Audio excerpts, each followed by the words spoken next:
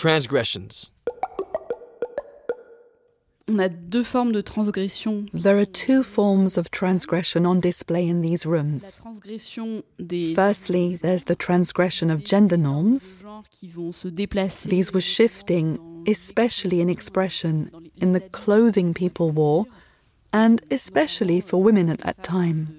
Cette époque-là, alors souvent plutôt les femmes de la classe moyenne. Women from the upper middle classes living in the city started dressing like men, in tomboy style, wearing short hair, favoring flat chests, wearing ties, thus modifying women's fashions of the time. mode féminine de l'époque. Donc transgression des normes de genre et transgression. There was also a transgression of heterosexuality in 1920s Berlin.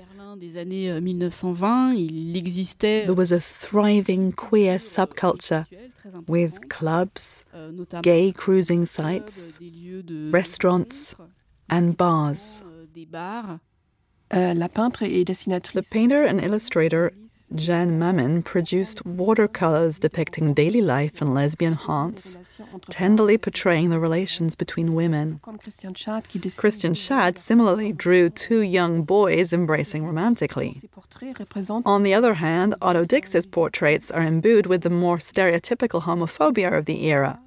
The dancer Anita Berber, an openly bisexual star with a dramatic love life, was portrayed as the personification of sin. Dressed all in red, she was shown as a figure coming straight from hell, as an incarnation of sinful Babylon.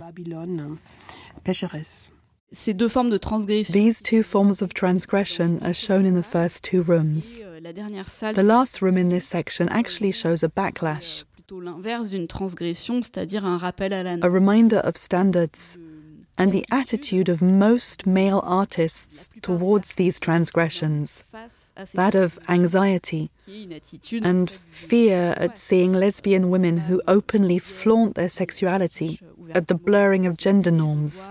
des normes de genre qui sont brouillées, et donc est-ce que ça ouvre pas la porte à Would this not open the door to the blurring of gender roles too, with women taking power from men?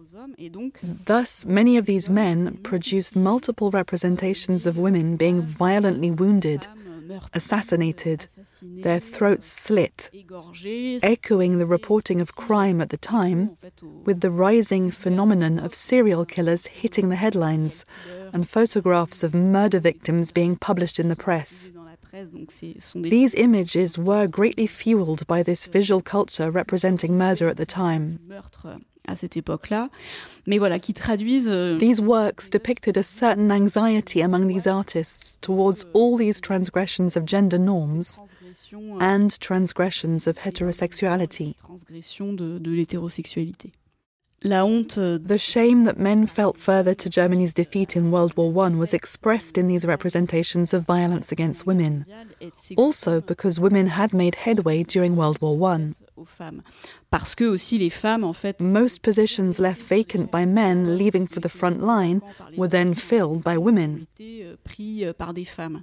Et donc de voir ensuite Women had not only carved out a place for themselves in the workplace, obtenu le droit de vote but also obtained the right to vote in 1918 and started to dress like men in shirt and tie with short hair. entre guillemets, donc avec des chemises, des cravates, des cheveux courts. Oui, c'est All this nurtured ideas of vengeance among de men. la part des hommes. Alors ici, c'est des The vengeance here does remain metaphorical. We do need to bear that in mind. These are representations.